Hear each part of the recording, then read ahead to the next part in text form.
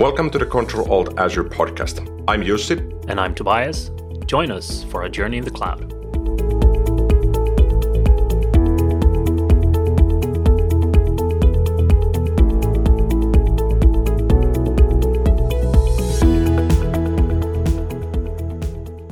Welcome to another episode of Control Alt Azure. Today we're going to talk about Logic Apps. I am here with Jussi. What's up?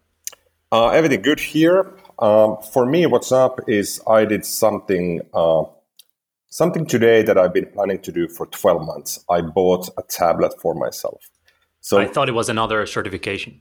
Well, not that. I've done plenty this year, so I figured I'm not doing any of those before Christmas maybe, but I still need to do at least one. But for the tablets, especially for school, but also for whenever I need to read something, I've been wanting to buy a tablet that would allow me to read more productively. And reading from my laptop that doesn't have a touch display, doesn't have a detachable screen, that's a bit cumbersome. Reading at home on my workstation, it's even worse. So I've been going through the tech specs, waiting for new releases and figuring out what would be the optimal device for me. And the runner-ups in the past 2 months have been the Samsung Galaxy Tab S6, that's a mouthful for a product name, and or whatever iPad. And eventually, this morning, after my second cup of coffee, I decided now is the time, now I will buy, and I will make the decision now. And I eventually went with an iPad mini, the 2019 version. Why? Because it's about 9 inch in size. So it's very portable. The battery life is great. And it's optimized for reading PDFs, reading articles, reading online news and stuff. Also listening to podcasts. But that's about it. I don't really need the tablet for anything else. So I'm relieved at the same time that I finally got something that I've been planning to buy. But at the same time, I'm hoping that I will actually use the device and not go back to using my laptop for reading something. So that's probably the big thing for me today. What about you? What have you been up to lately? So first of all, that sounds interesting because I'm also contemplating what device to get. I've been mixing between the thoughts between getting the Kindle or getting also a tablet. But I'm leaning towards the same decision. I want a tablet because I want to read the news or go to a specific website or do something a bit more, but no heavy performance tasks. Yeah.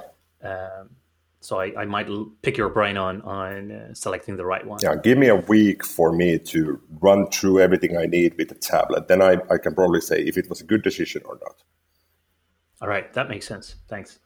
So what's up on my side is an interesting experience I had troubleshooting Azure App Services is a very positive surprise with how they have improved the underlying infrastructure and troubleshooting. There was some issues with some web apps, and it was very difficult to understand where those issues came from.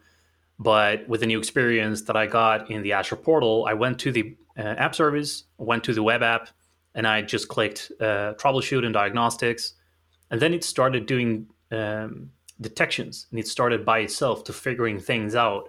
In the past period, there were these exceptions, those error codes, and slow response times in that time span. And instead of me going through App Insights and all the logs and trying to put everything together, it did that for me. So that was a pretty cool experience. So anyone working on app services and want to get a deeper insight into what's going on, that's the place to go. It also helped me with configuring the certificates and PFX files and things like that, because it can find that you have tied it differently, or if you're using Cloudflare, it will give you warnings that are valid or not, and it will help you with that as well. I don't think I've ever used the troubleshooting for app service. I always feel that it probably opens docs.microsoft.com/Azure for me and says, find it yourself. But now that you're mentioning this, I have a couple of weird issues with a couple of web apps, and I might need to take a look at the troubleshooting as well. Yeah, I think it's pretty clever. Just that it's kind of like a bot, conversation bot, but it's doing checks for your app service. So it's saying, what do you have issues with? And you select, well, it's SSL or domain names or performance or availability. And then it does checks in that region and multiple regions if you want. And then you can just drill down It's pretty clever. So do take a look. That's what I've been up to, and that's what I recommend. And the troubleshooting can be found when I open any web app and I scroll on the navigation blade to the bottom. I think it's in the bottom 5 or so. I think you can find it there. If you go to the app service or the web app, on the overview page, there's going to be a big box, at least in the current incarnation of the UI, there's a big box saying troubleshoot and diagnostics. Okay. So just push that big button and that's it. Yep. Okay. I'll definitely try that next week. All right, cool. So that's out of the way. And today we're talking about Azure Logic Apps. Yes, one of my favorites in Azure. I know, and that's why I'm going to ask you just a very plain question. Why Logic Apps? So Logic Apps both creates the possibility for doing integrations, enterprise level integrations. That's one. Some people might say it's part of the iPaaS, the integration platform as a service, which sounds fancy and enterprisey, and enterprise as well. And second, Logic Apps allow you to build automations, be for IT pros or devs, but primarily it's about orchestrating a process and creating this automation around a given set of services and moving data back and forth with them. Is it mainly for enterprises, like business to business, or is it for in-house, or is it for both, or for consumers? Like, what's the market? I would say it's mainly for business to business. So obviously there's connectors where you can fetch data, update data in different services, and those might include typical enterprise applications and services, but also services that might not be strictly business to business services. But the idea with Logic Apps really is that you use any of the given connectors for reacting to data changes, or you roll your own and say, I've got this sort of data accessible through this sort of API. Please talk to this API that you built or something that's available. And then you make business decisions on how your process should run. So in a way, you could say back in the day when we built workflows, be it for SharePoint or on top of .NET with the Workflow Foundation, Logic Apps is the modern replacement, both for workflows, integration, and managing processes. And then that brings my next very direct question. How does that differ from Microsoft Flow? Because that's also exactly what you just mentioned. That's what people pitch Microsoft Flow for. So how does Azure Logic App differ from Microsoft Flow as such? Flow uses Logic Apps in the backend in a sense that Flow is built on top of the same capabilities that Logic Apps is built. Flow is for power users. That's for users who need to build something to happen when they get a new calendar invitation, or somebody sends you an email, or this Excel file stored in SharePoint or accessible through Teams and still stored in SharePoint. Something happens with this Excel file and I want to react to that. So in that sense, Flow for power users, but of course IT pros and devs can also use Flow. That's the main difference. The second one is that Flow is more easy to access through Office 365. If you go to a modern SharePoint site and you go to a document library, there's a button called Flow, and it allows you to connect a flow and create a flow that will trigger when something happens in that document library with its contents. Right. So it's easy for the power user to get started with that. Right. And for Logic Apps, it's more about, let me open Azure Portal, let me create this Logic app, let me define if it's scheduled or triggered or something else, and then I start crafting this process to the graphical designer. That's the typical approach.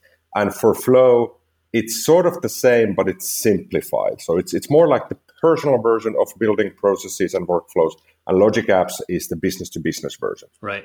And how do you build them? Because like you just mentioned, for flows, you go into the browser, into a library and say, I want a flow here, and it's going to be able to do these things. For Logic Apps, you can go to the Azure portal and you can say, click new resource, Azure Logic App, and then you can start from there. But I also know you can do that programmatically with Visual Studio Code or Visual Studio. What are the options for creating Logic Apps, and what would you recommend if I am building something that I need to have repeatedly deployed into various subscriptions or multiple resources? So I need to kind of redeploy the same workflow or same scenario across multiple resources. So how I use Logic Apps myself is that I always start with Azure Portal. I spin up an empty Logic App. And that's really for testing and for me to understand that what's possible, what can I do? I'll give a quick example.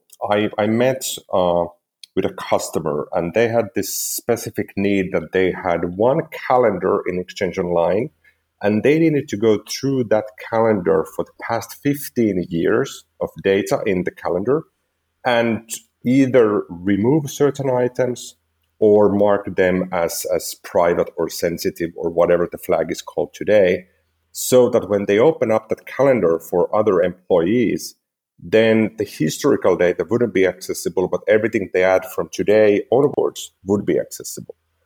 So instead of starting building a command line tool for talking with Microsoft Graph and doing the authentication and authorization Polka and figuring that out first, and then doing a for each loop that goes through the calendar items and hopefully doesn't mess anything up with Exchange Online APIs, I start with Logic Apps by spinning up an empty Logic App, connecting with Office 365, fetching the mailbox, and then iterating through all items in the calendar and seeing what sort of actions do I have available as part of the Logic Apps, because the connector already exists to Office 365, but the actions that I can then run against that connector define what I can do with Logic Apps.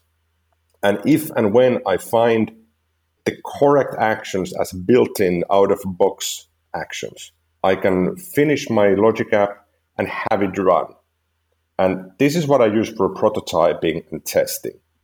And then later on, if we deem that, okay, this is something we really need and this needs to run every month or once per day, then I port that to Visual Studio. So what I prefer using is Visual Studio 2017 or 2019 with the Azure DevTools. And I can create an empty Logic App in code, but I also have the graphical representation of the process. Right, and you can export the one that you did as a pilot in the Azure portal, and you can import that into. I can import that in, but even then, I typically try to start from an empty one because that forces me to really understand what I'm building. Right. The fear that I have is that if I export something as an ARM template, it might be 1,200 lines long, and I kind of know what's in there, but I don't really understand what's in there without going through line by line. So I hop to Visual Studio, I build something from scratch, and I mimic the actions and connectors that I need. Then I can test that locally. And if I'm happy with this, I can package it up. And what you shouldn't be doing, right-click publish. I could publish it directly. But other than that, I can then do my real integration and deployment, perhaps using Azure DevOps or PowerShell or something else to automate the test and production and dev environments.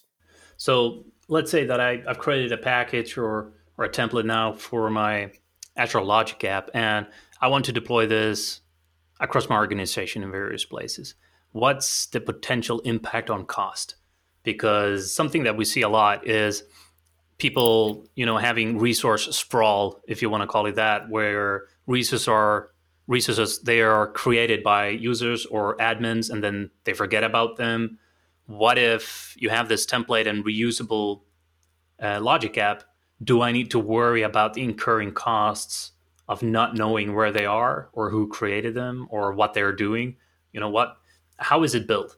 And how will I get the bill every month using Logic Apps?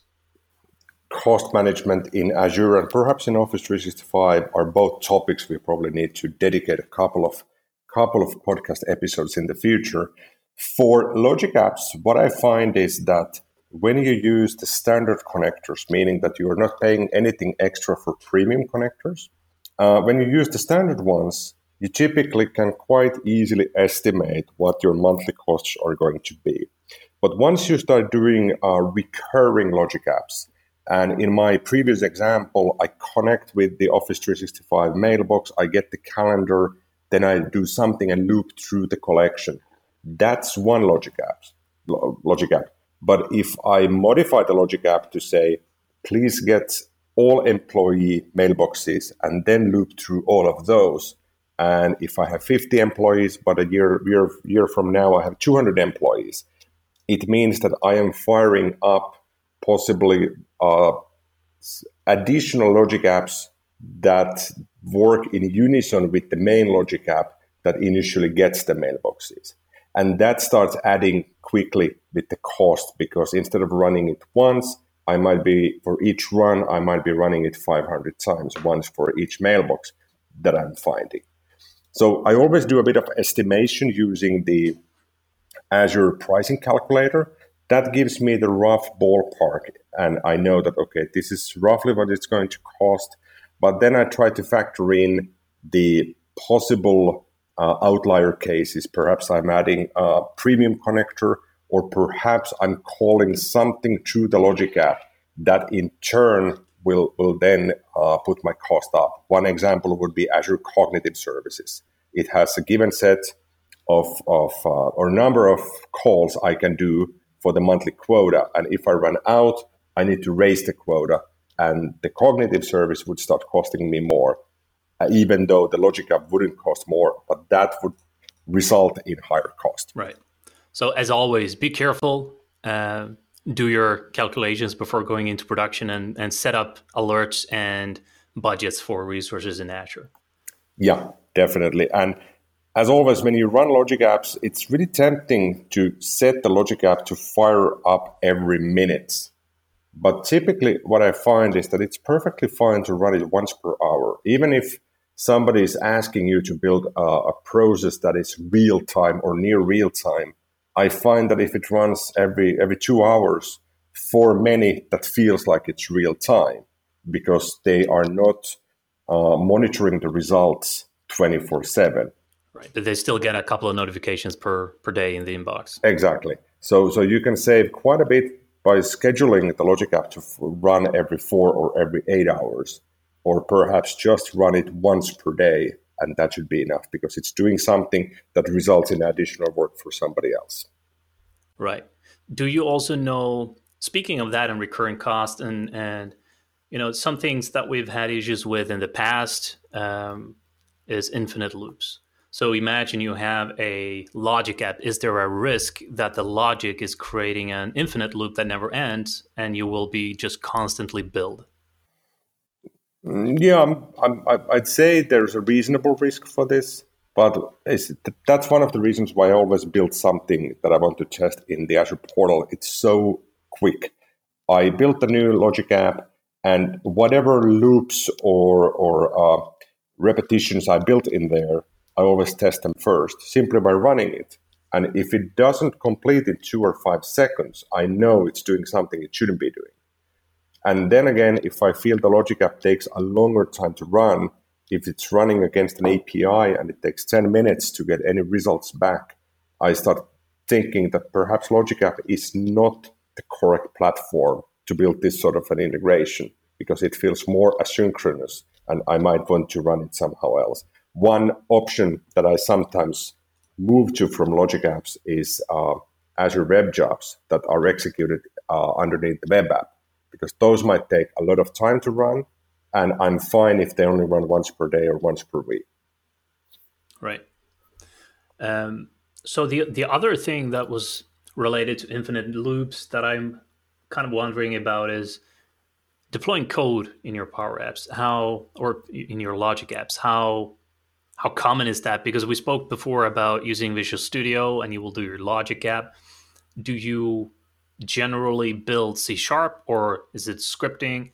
What kind of code do you build in there, and how do you kind of quality control that so you don't deploy something that's harmful into the environment?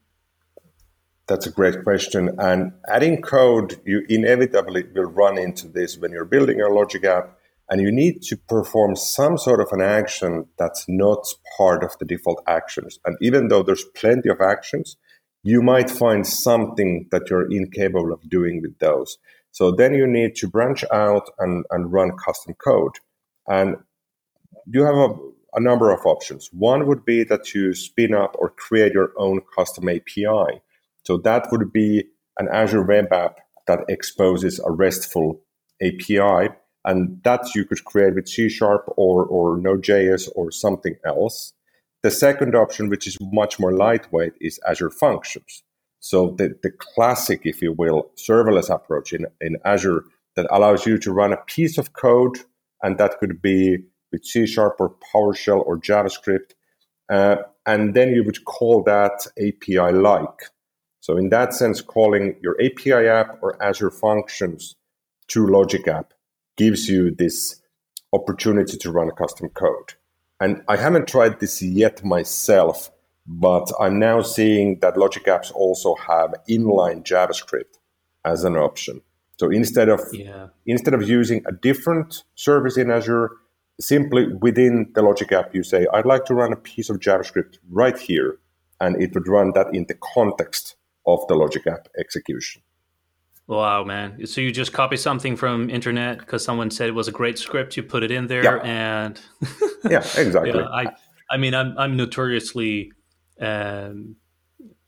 checking everything that I put into my code, and even if it's third-party scripts, whatever, I always want to run some kind of analysis on them.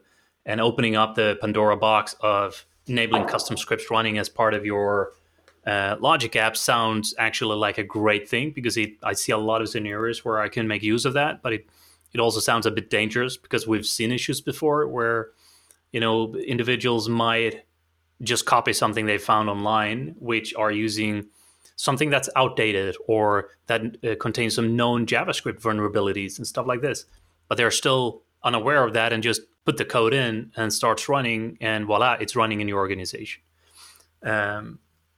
So that's probably something to look out for. Yeah, definitely. And the same applies if you want to create your own Azure function. Oftentimes you go on the internet to find a piece of code that will perhaps do the thing you need to do. And you might find something on a website you haven't been to before. So I'm not talking about Stack Overflow or any sort of Microsoft discussion forum, but some random website. You might find something that looks reasonably good.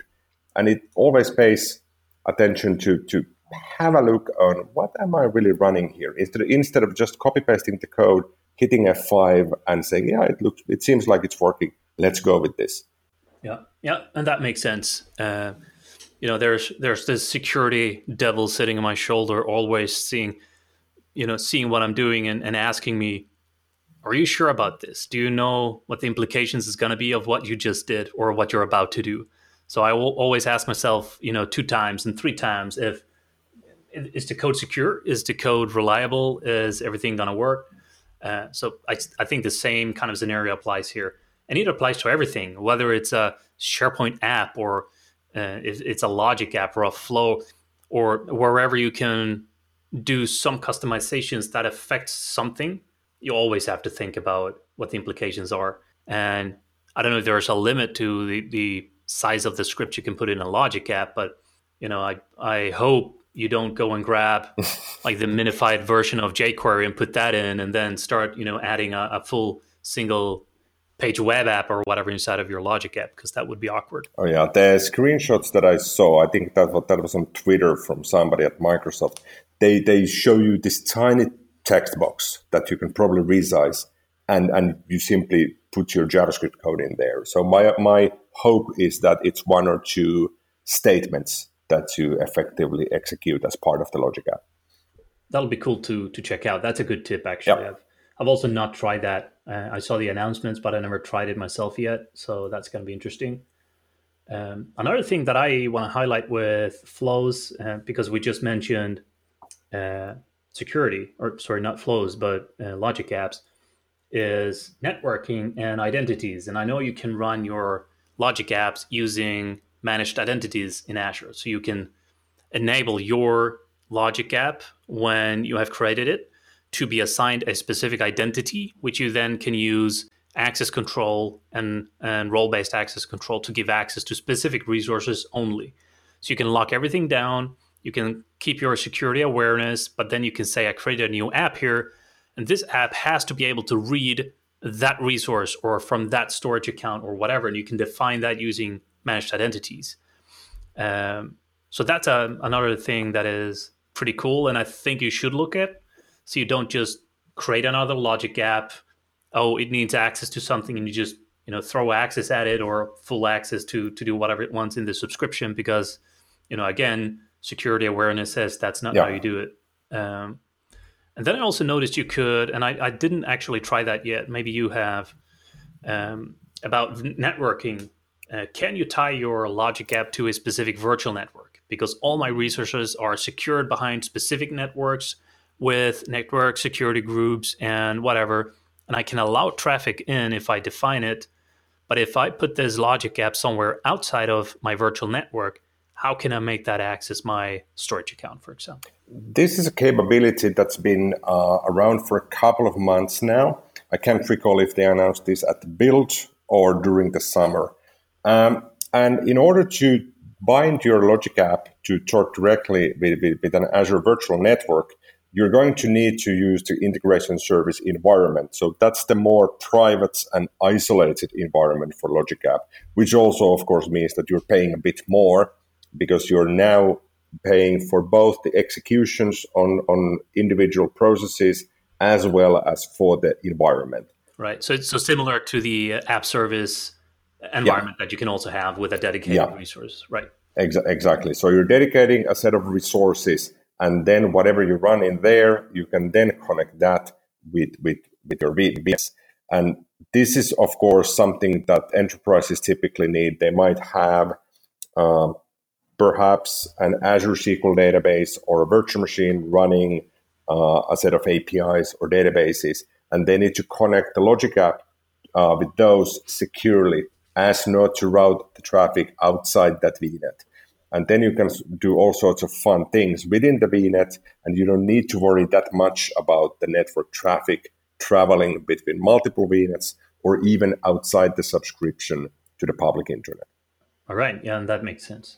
And I really like that. Speaking of the service environments that you can get now then for logic apps and also for app services, they're simplifying so much. A lot of these things were sometimes an architectural nightmare because you had things already running and then you got the new requirements of different routing, firewalls, new type of networks and hybrid connections and whatever it is. With this service environment, you get a lot of those things and you can control it a bit easier. That's my experience. Yeah, and for the ISE, the integrated service environment, you can spin it up as a developer SKU, meaning that it's lower cost, but it doesn't have the same service level agreements, or you can spin it as premium when you go to production. And that's really nice.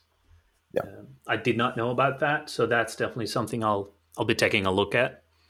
The final thing that I have on top of my head right now is something that I briefly mentioned in the beginning. I did troubleshooting for app services, and you need to keep tabs on what's going on. Speaking of that, how do you monitor your logic apps in the best way? What is like the go-to option? Because as I understand it, they're also, like we talked in a different episode about, they're also tied to log analytics, right? Yeah, and this is where it gets funny again. So Microsoft likes to talk about Azure Monitor logs, and when in reality they mean log analytics, but Azure Monitor might be the interface for accessing those. So when you provision your logic app, if you're using Azure Portal, you're given an option for enabling log analytics, and then you can define which log analytics workspace you want to connect with. So whatever your logic app is now emitting out through logs and warnings and errors, you can log those in your log analytics. And then it's really up to you to use whatever tooling you want against those logs in log analytics. But once you've created the logic app, and if you didn't select the log analytics option, you can later add it to the log apps management solution. So you have to go to Azure Marketplace, find log analytics workspaces, make sure you have one already, and then you add the logic apps management tool for Azure Marketplace as well. And then you connect that to your existing log analytics. Okay, so a couple of steps to get that done, but it's possible. Yes, and once you have it up and running, it gives you a fairly nice graphical interface, a sort of dashboard telling you that you've had 10,000 Logic App runs and 2,000 of those failed. You have 10 running at the moment. Your success and failure trends. How many actions do you have? How many triggers do you have? And what's happening with this and this action when it's trying to connect with whatever source system it's connecting and it failed 27 times. And you can drill down on those. So you get this sort of data through the Logic App management interface as well. But I find that's especially useful when you're debugging something, when you're building the Logic App. But once that's in production and you might not have the source code readily available anymore, especially if you build that outside the portal, then when you use the Logic Apps management, you can drill down on the historical data and you can realize, oh, last Saturday it failed 27 times. So let's have a look why it failed. And then you don't need or you don't have Visual Studio available, but you can then leverage the logs from Log Analytics. Yeah, all right, and that makes sense. I guess that is my go-to plan for whatever I put in Azure is always have analytics or logs enabled for the troubleshooting and diagnostics because things happen, whether it's because of code or configuration or underlying infrastructure or outages in Azure. Doesn't really matter the reason, but you want to stay on top of that and get alerts. And this is a good way to stay on top of that. Yeah. So as final advice or tips, I would say that if you've been using Flow for now, definitely have a look at Logic Apps.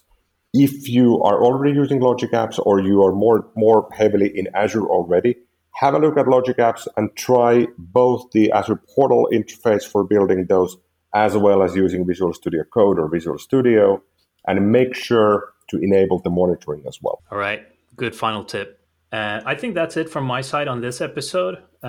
We kind of drained all the open topics I had for Logic Apps on my mind. And I don't know, is there anything else you'd like to say on that topic? No, I think that's the essence of Logic Apps. All right, cool. Then thank you for sharing your thoughts, and I'll see you in the next episode. Thanks.